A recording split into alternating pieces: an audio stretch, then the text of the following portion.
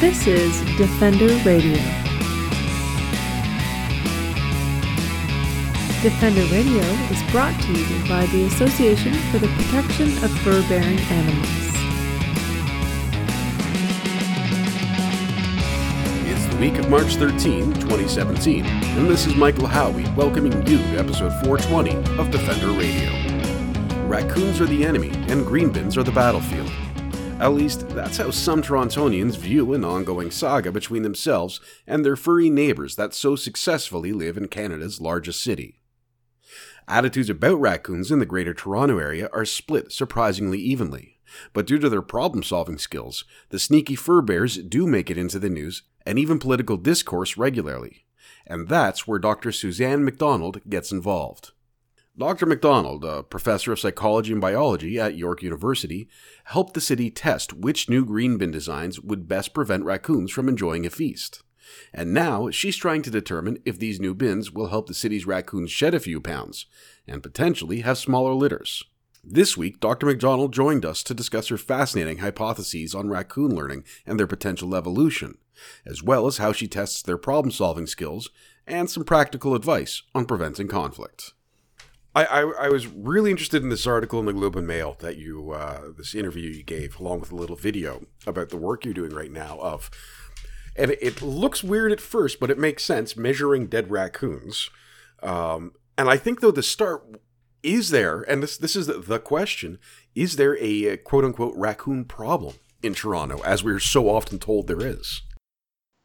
Well, I think that's the question I'm interested in, is there a raccoon problem? Because if you remember, our previous mayor in the city of Toronto certainly thought there was a raccoon problem. And John Tory has actually declared war on raccoons. So apparently we do have a problem, but we certainly have a lot of raccoons. So I did a survey last year of Toronto's or GTA residents' attitudes towards raccoons to find out whether people think we have a problem, or is it just a few people who think we have a problem. And I got responses from about 1,800 people. And about 900 people thought we had a problem, and about 900 people thought we didn't have a problem. Perfect. And the people who thought we had a problem, the number one predictor of why they thought that is if they had experienced damage due to raccoons. So I think it's all very subjective, right? If raccoons, you see them and you say, aren't they cute, and they don't do any damage, then you go, oh, this is awesome. And if you see them in your attic and they've cost you $1,000, and you say, wow, we have a huge problem here in the city. So I think that's why we're so divided. And I find that really interesting, which is why I'm continuing to do research with them, because I find them super interesting. Well, they are fascinating little critters. And I don't think anyone can argue that raccoons in Toronto are highly successful in terms of population and scavenging skills. What has led to them being so successful? I mean, in Hamilton, and as our listeners may or may not know, Hamilton is around the bend from Toronto. We're sort of the western major city. And we are very similar, just smaller. And I don't think there's any indication that we have nearly as many raccoons, or even, you could argue, sort of that same density level of raccoons. They're just not as many here. So what is it about Toronto that makes raccoons so successful? Well, first of all, I don't know if Hamilton has a lower density. I think you may think you do. And certainly I've found by putting infrared cameras in people's backyards who told me, oh, you can do that, but I don't have any back there. And then I show them the video of 50 or so raccoons in the middle of the night. They can be very surprising. They're quiet, and the ones that aren't necessarily in the downtown core that are really habituated to people, you would never know they're there. So I suspect Hamilton has a lot. Yeah, I'm not a fan of this whole debunking what I say with facts, Professor. I'm so sorry. In this alternative fact world, I'm just going to go, yes, you're right. So Hamilton has no raccoons, and Toronto has a whole bunch of raccoons. Isn't that interesting? I guess that is very much the point, though, isn't it? That in some of these core Toronto regions, you very much just see them a lot more. You do. And that, I think, is the key. So when I say I don't know if Hamilton has any, I don't know. And that's the key. I don't want to say the density is lower in Hamilton when I don't know, because, I'm a pesky scientist that way. But I will say the ones in the city of Toronto, as those of us who see them know, are very habituated, very used to humans. And so you do see them. And when they see you, they don't run away. Whereas a normal raccoon, and when I say normal, I mean like a rural raccoon that lives as raccoons evolved, a normal raccoon would run away. The city ones just kind of look at you and go, uh-huh. And do you have any food for me? And sometimes they come at you, which is disturbing for people who aren't familiar with raccoons. So I think the number one reason is one word. It's garbage. I mean, Toronto has a lot of garbage, has a lot of backyards, has a lot of people, has a lot of restaurants, has a lot of dumpsters, has a lot of everything. And that has supported this giant population or dense population of raccoons.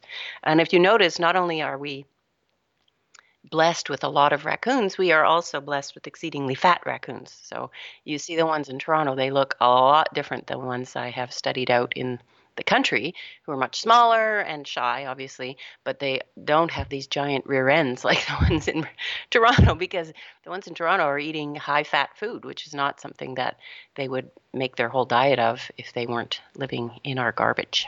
Well, and raccoons are naturally omnivores, but listed as carnivores in many instances, aren't they? Yes, and that's, I think, another reason why they're interesting. So, cats and dogs are carnivores, and they eat meat, surprisingly enough, being carnivores. But raccoons, they are omnivores, which an omnivorous carnivore is a weirdo thing, and that means they can eat everything, and they do eat everything. So that makes them perfectly suited for the city. So, we have coyotes in the cities as well. They come along the outskirts, and they'll come through the ravines, and you hear reports of them taking small pets and whatever. They got to eat, but they don't eat everything. But raccoons can get into anything. They'll sit very happily and munch on a box of cereal if you have it, because they like that. They'll eat.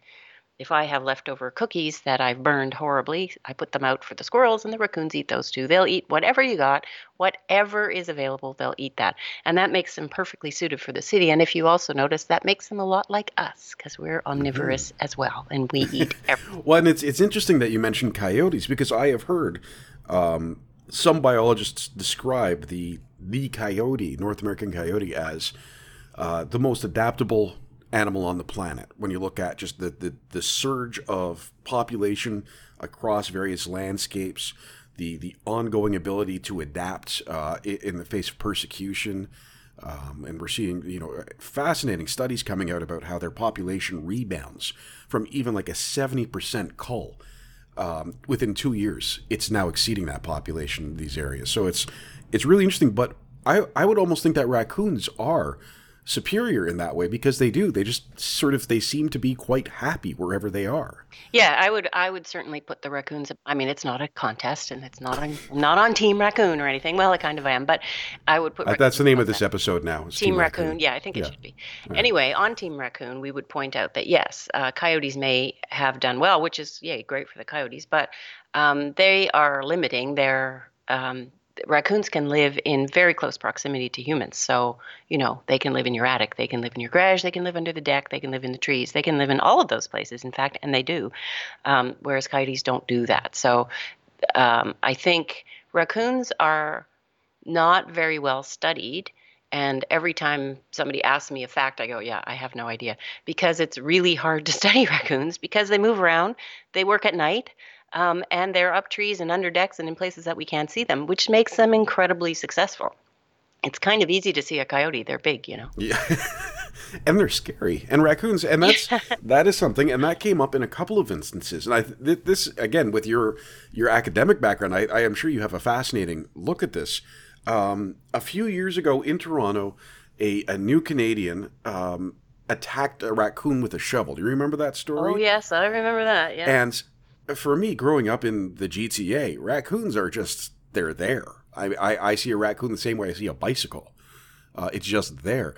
Mm-hmm. What is there some kind of strange fascination that some of us have with raccoons? Or I look at, and I can't understand why someone would be afraid of these little guys. Well, that's a good point. I don't know either, but I think that if you're not familiar with them and you're just watching them in your backyard. I think this fellow in particular, he actually believed the raccoons were persecuting him. So he thought that they would come.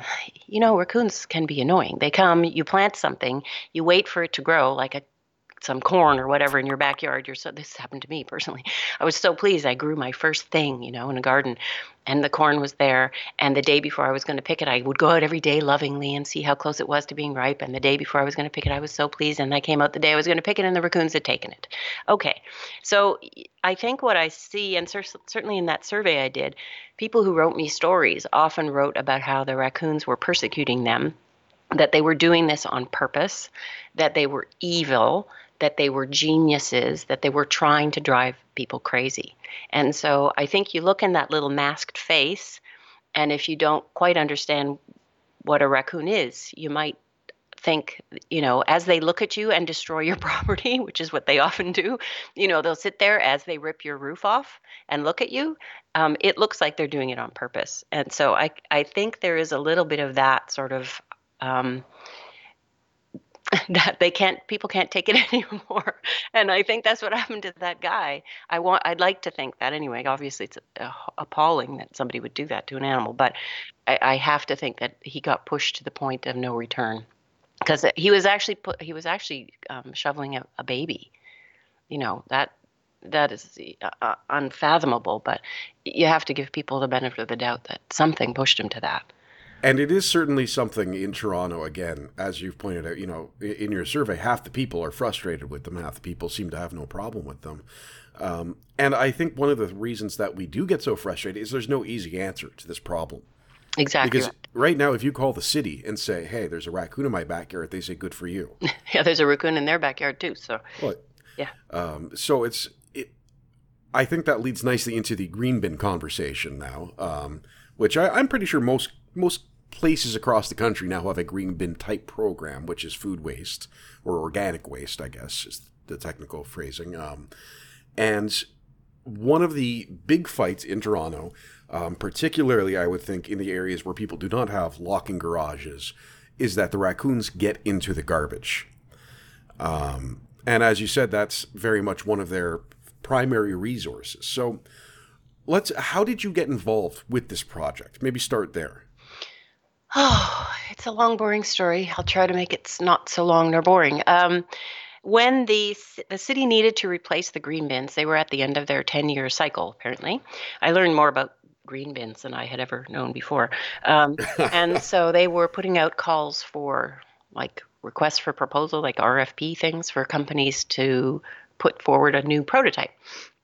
And a company from LA, I think, called me and said, would you come out and talk to us about raccoons? I'm like, sure. So I drove to Mississauga and talked to them about raccoons and said, this is what they can do, this is what they can't do. And then I went home. And then a couple years later, the city said, we have some prototypes for the new green bins. Would you be interested in testing them out in your backyard? I'm like, absolutely, sure. I got the cameras. Bring them on over. I'll go get some chicken and we'll do it. And one of the prototypes was actually from the company I had talked to, which was really cool. So I got to see it a couple of years later. And all three of the prototypes were really good. They had figured out a way to outsmart the raccoons, not mentally, because it's hard to outsmart a raccoon, but physically. So they all made their prototypes such that the raccoons couldn't knock them over, because the number one plan of attack for a raccoon, if they can't get into something easily, is to knock it over. So all three of those prototypes did that. So I put them in my backyard and put my cameras up. And after a week of raccoons trying mightily to get into these bins, they didn't get into any of the bins. So all three prototypes passed the test, but one of them was way easier for people. So I noticed it myself because I had to put, I put food in for the animals, and one was really easy and the other two were hard. So I wrote my little report. I volunteered, by the way. Everyone's like, ooh, did they pay you? No, nobody pays anybody. So I wrote my little report saying, they're all good. No raccoon got in any of them, but this one I like better. And they did usability tests or whatever. And everybody liked that one better because it was easier. And that turned out to be the one from the guys from LA. So, good on them. So that is the one that is being rolled out across the city. And everyone says, oh, the raccoons will figure out how to get into it someday. And I say, well, unless they're going to grow to be 6 feet tall and can hold a can completely upside down because it works by gravity, then I don't think so. So, this is a challenge to raccoons out there. If you can figure it out, go for it. But it is, as far as I can see, pretty raccoon resistant. So we are now having these new green bins rolled out slowly across the GTA. I don't live in Toronto. I live in Markham. And we have different bins. We have the old bins, and there's no big problem with those bins. But I know the City of Toronto had a lot of problems. And this one, I think, will do the job. It's a very interesting concept, and I was actually wondering what principle it would work on. And that gravity makes sense because they do come along with the truck and just sort of put it next to the truck. It's an awesome truck. Yeah. Have you seen the truck? No. Oh, it's an awesome truck. So I went the first day when they rolled them out. They had John Tory on a garbage truck, so he just hopped on and then he went down the street as they took all the green bins, and it was a hilarious photo op. But good for him. Anyway, the truck is amazing. So it comes out with these. Again, I'm in Markham. Our trucks don't look like that. They just look like trucks. But this truck has like these arms that come out, and they pick the green bin up and they physically dump it upside down. And as soon as you dump it upside down, the lid opens. So it's an extraordinary feat of engineering. It's really cool. So as long as people are locking it properly, then it should work. That, of course, is a big if, because people sometimes don't lock it properly, and then the raccoons will get in and everyone will say, oh, see, they're not raccoon resistant. But if they're locked properly, they should work. So I have put cameras up. When they first got rolled out last summer, I had my cameras up in Scarborough, where the first neighborhoods were getting their bins, and I put my infrared motion capture cameras out at night on streets that had the old bins, which were directly adjacent to the streets with the new bins, so that I could see what the raccoons did. And what the raccoons did was amazing. So they would go to the new bins, they'd give it like a minute and go, and then they just walk with a disgusted look on their face to the old bins and knock them over and fling things everywhere. I think it was with particular glee because they had, they found their old bins.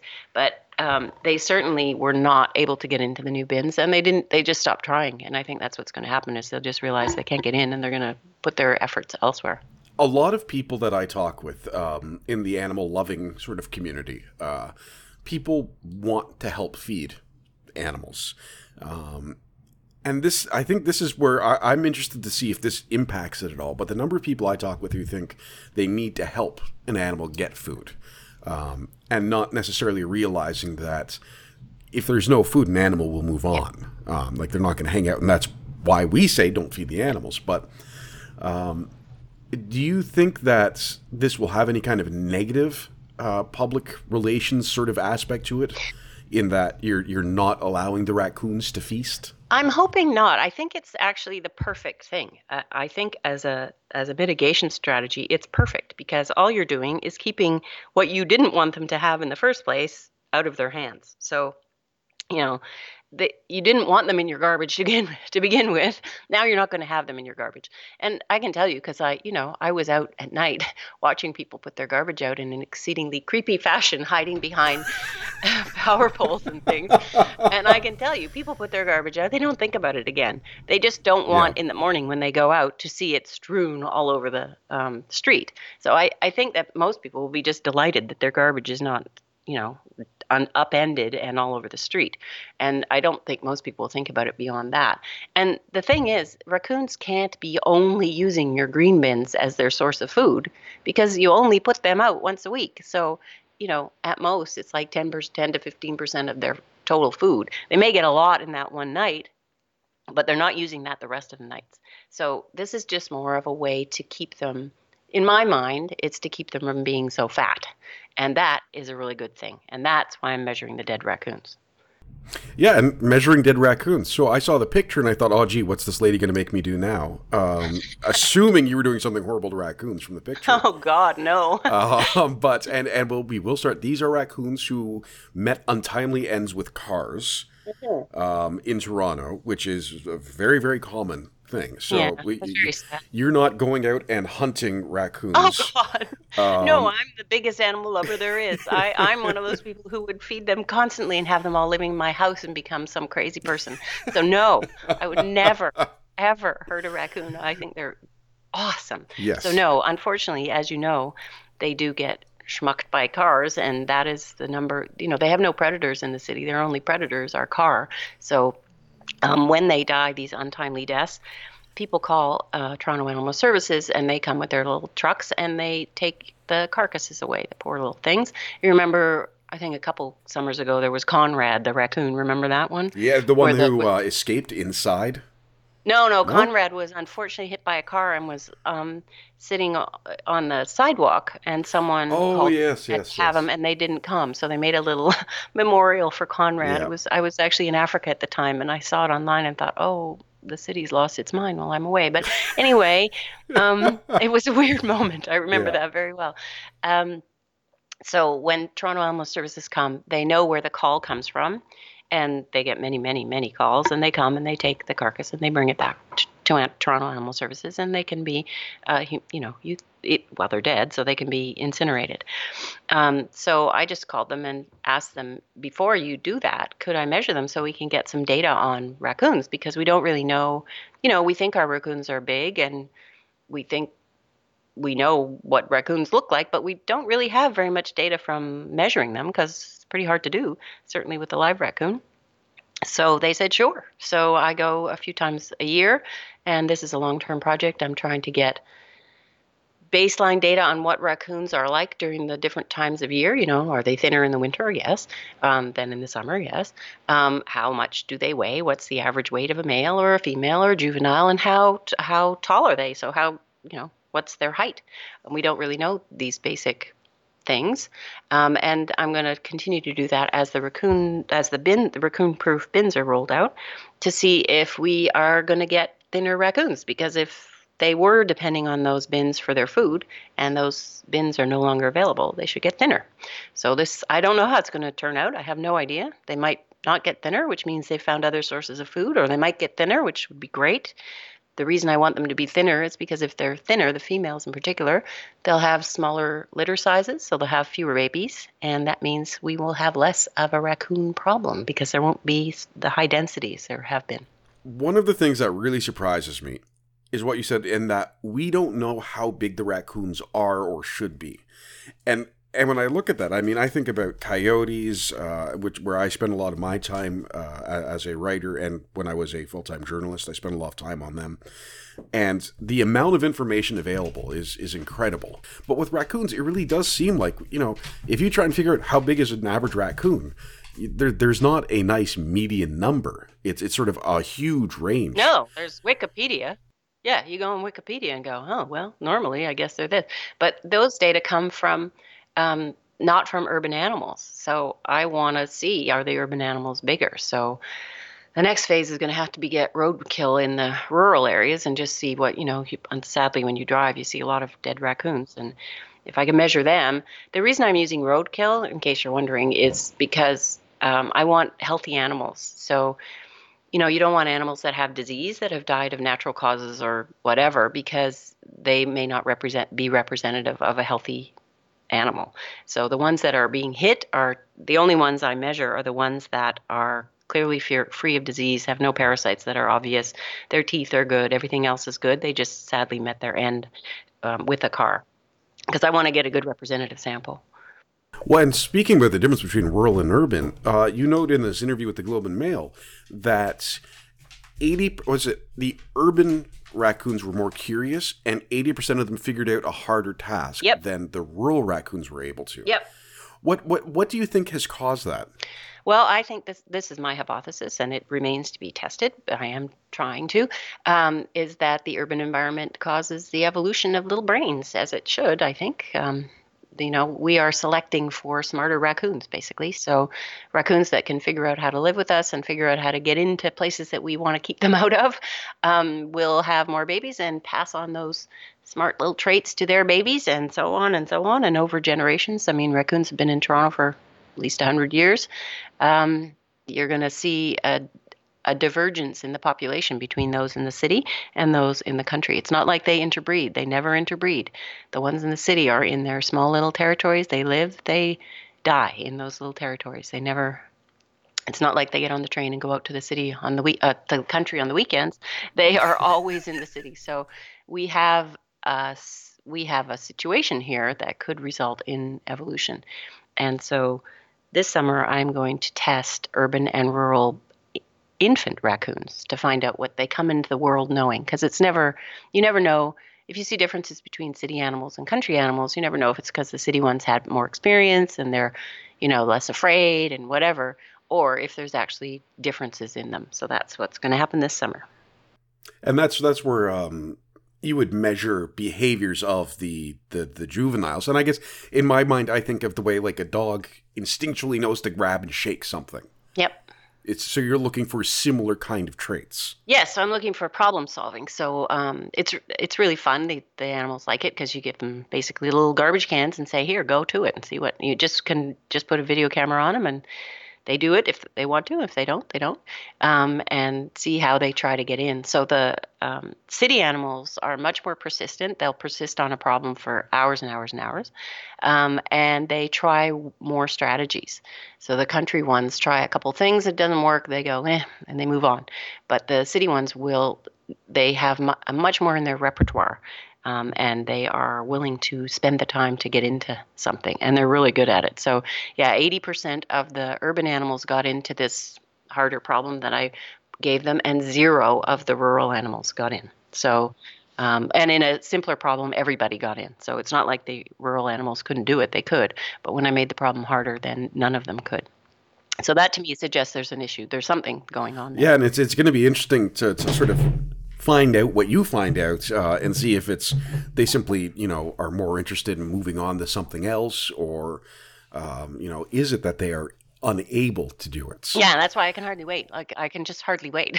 I'm just going, are the babies ready yet? Are there babies somewhere? Because I'm using them in wildlife rehab centers. So, unfortunately, as you know, many are orphaned.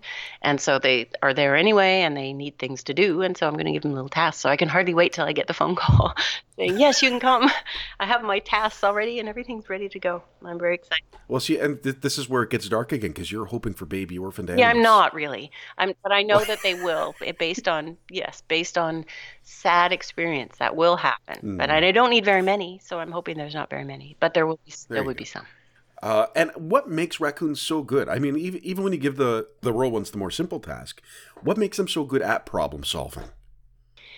Well, they have amazing little hands. So if you look at a raccoon, that's the thing about their little hands. So their hands are not primate hands, so they don't have opposable thumbs. They can't touch their thumb to all their fingers, but they can grasp really well. So if you think about a raccoon versus a coyote, that's where Team Raccoon wins, because raccoons have those hands. Coyotes don't have that.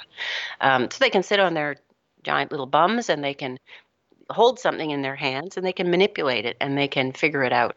They also have an amazing sense of touch. So their tactile sense is far more developed than ours are, which is great for an animal that works at night, and also evolved to find things in the water that they couldn't actually see. Really? Yeah, so they do it with their hands. And that you'll see them, they stick their hands in the water, and then they stick their noses up in the air. They're not even looking anywhere near what their hands are, because they see with their hands. That's their superpower. Huh. So they are an extraordinary little species that way. They have good sense of smell as well, too, and they're incredibly adaptable in terms of their spine. So that's how they can get into your garage, even if you only leave it up like 2 inches, they can squish those little bums right down and get through.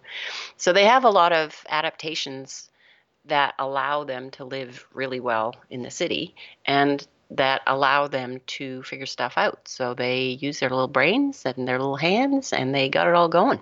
That's why Team Raccoon is the team to be on. I don't know. I'm still partial to coyotes. Okay, well, the coyotes get rid of the rats. You know what raccoons do too? Yeah. Why are you doing this to me?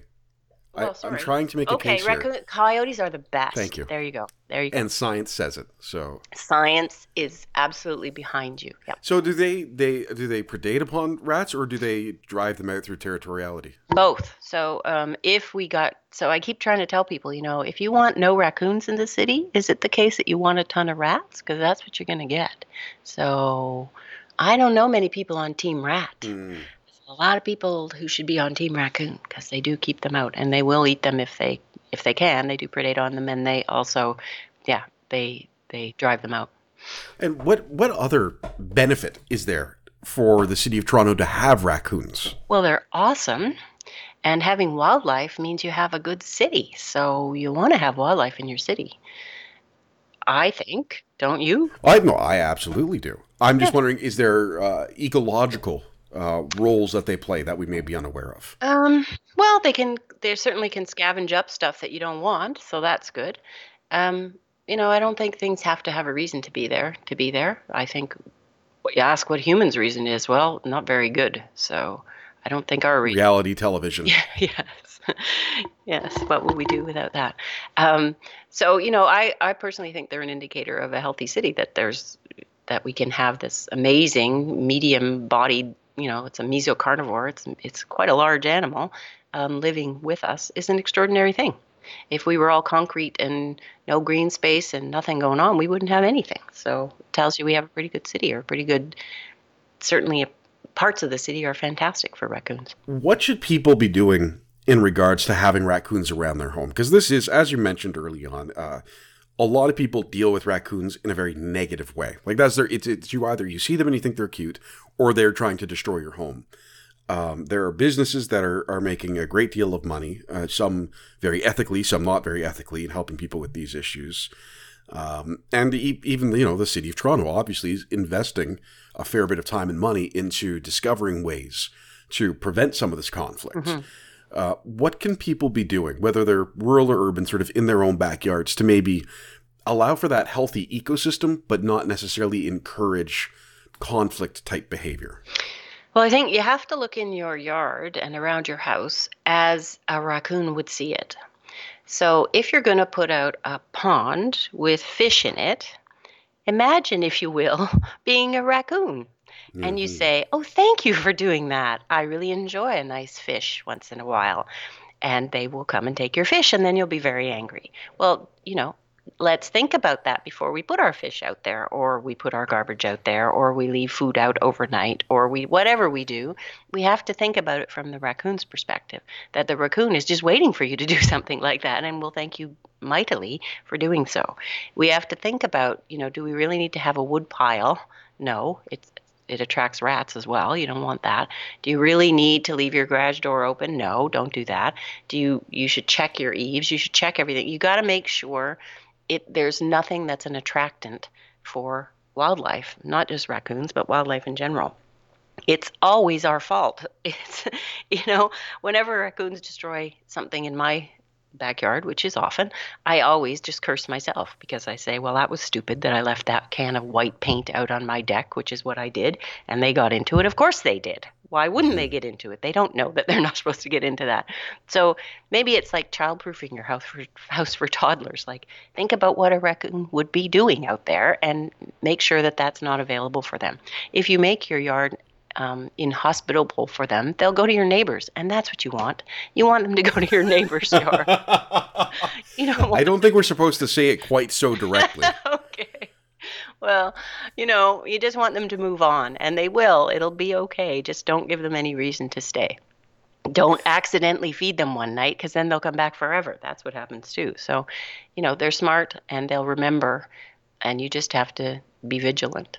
And if they do come, I can tell you, because in the city it's hard to keep them away if your neighbor is feeding them or whatever. I have found that if you cut an onion in half and rub it on places you don't want them to go, it works really well. Really? Yeah. They don't like onions at all. I really like onions, though. Well, then you'll be happy to be the one who has to rub the onions, because it's a stinky job, but it really does work. They don't like it. If you see what they do when they pick through garbage, they often leave the onions behind too. They don't like them. So I do that when I'm frustrated in the middle of the night and they're wrecking something in my backyard. I cut an onion and go out in my pajamas and rub an onion on things, and then they go away. So you just have to make it not so nice for them. Also, if they have a latrine in your yard, that raccoons do that. They have this communal latrine thing and if your yard happens to be the place where they're going, that's not so great. If you put aluminum foil out, that's worked really well for me. They don't like the feel of that, so they'll move on. So if you just put some aluminum foil out where they typically go, they'll move somewhere else. The ending question in your interview, that I want to have you reiterate, because I really enjoyed your answer, was the journalist asked you, how do raccoons compare to the other animals that you research in regards to their sentience and their problem solving and thought processes, and you mentioned that we think we are the gold standard for intelligence. Yeah. Why is that not correct? Well, humans are just one species on the Earth. We are the most destructive species. We are the loudest, certainly.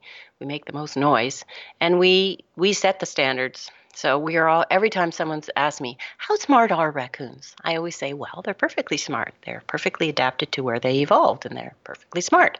And they say, no, like, are they like a 3-year-old child?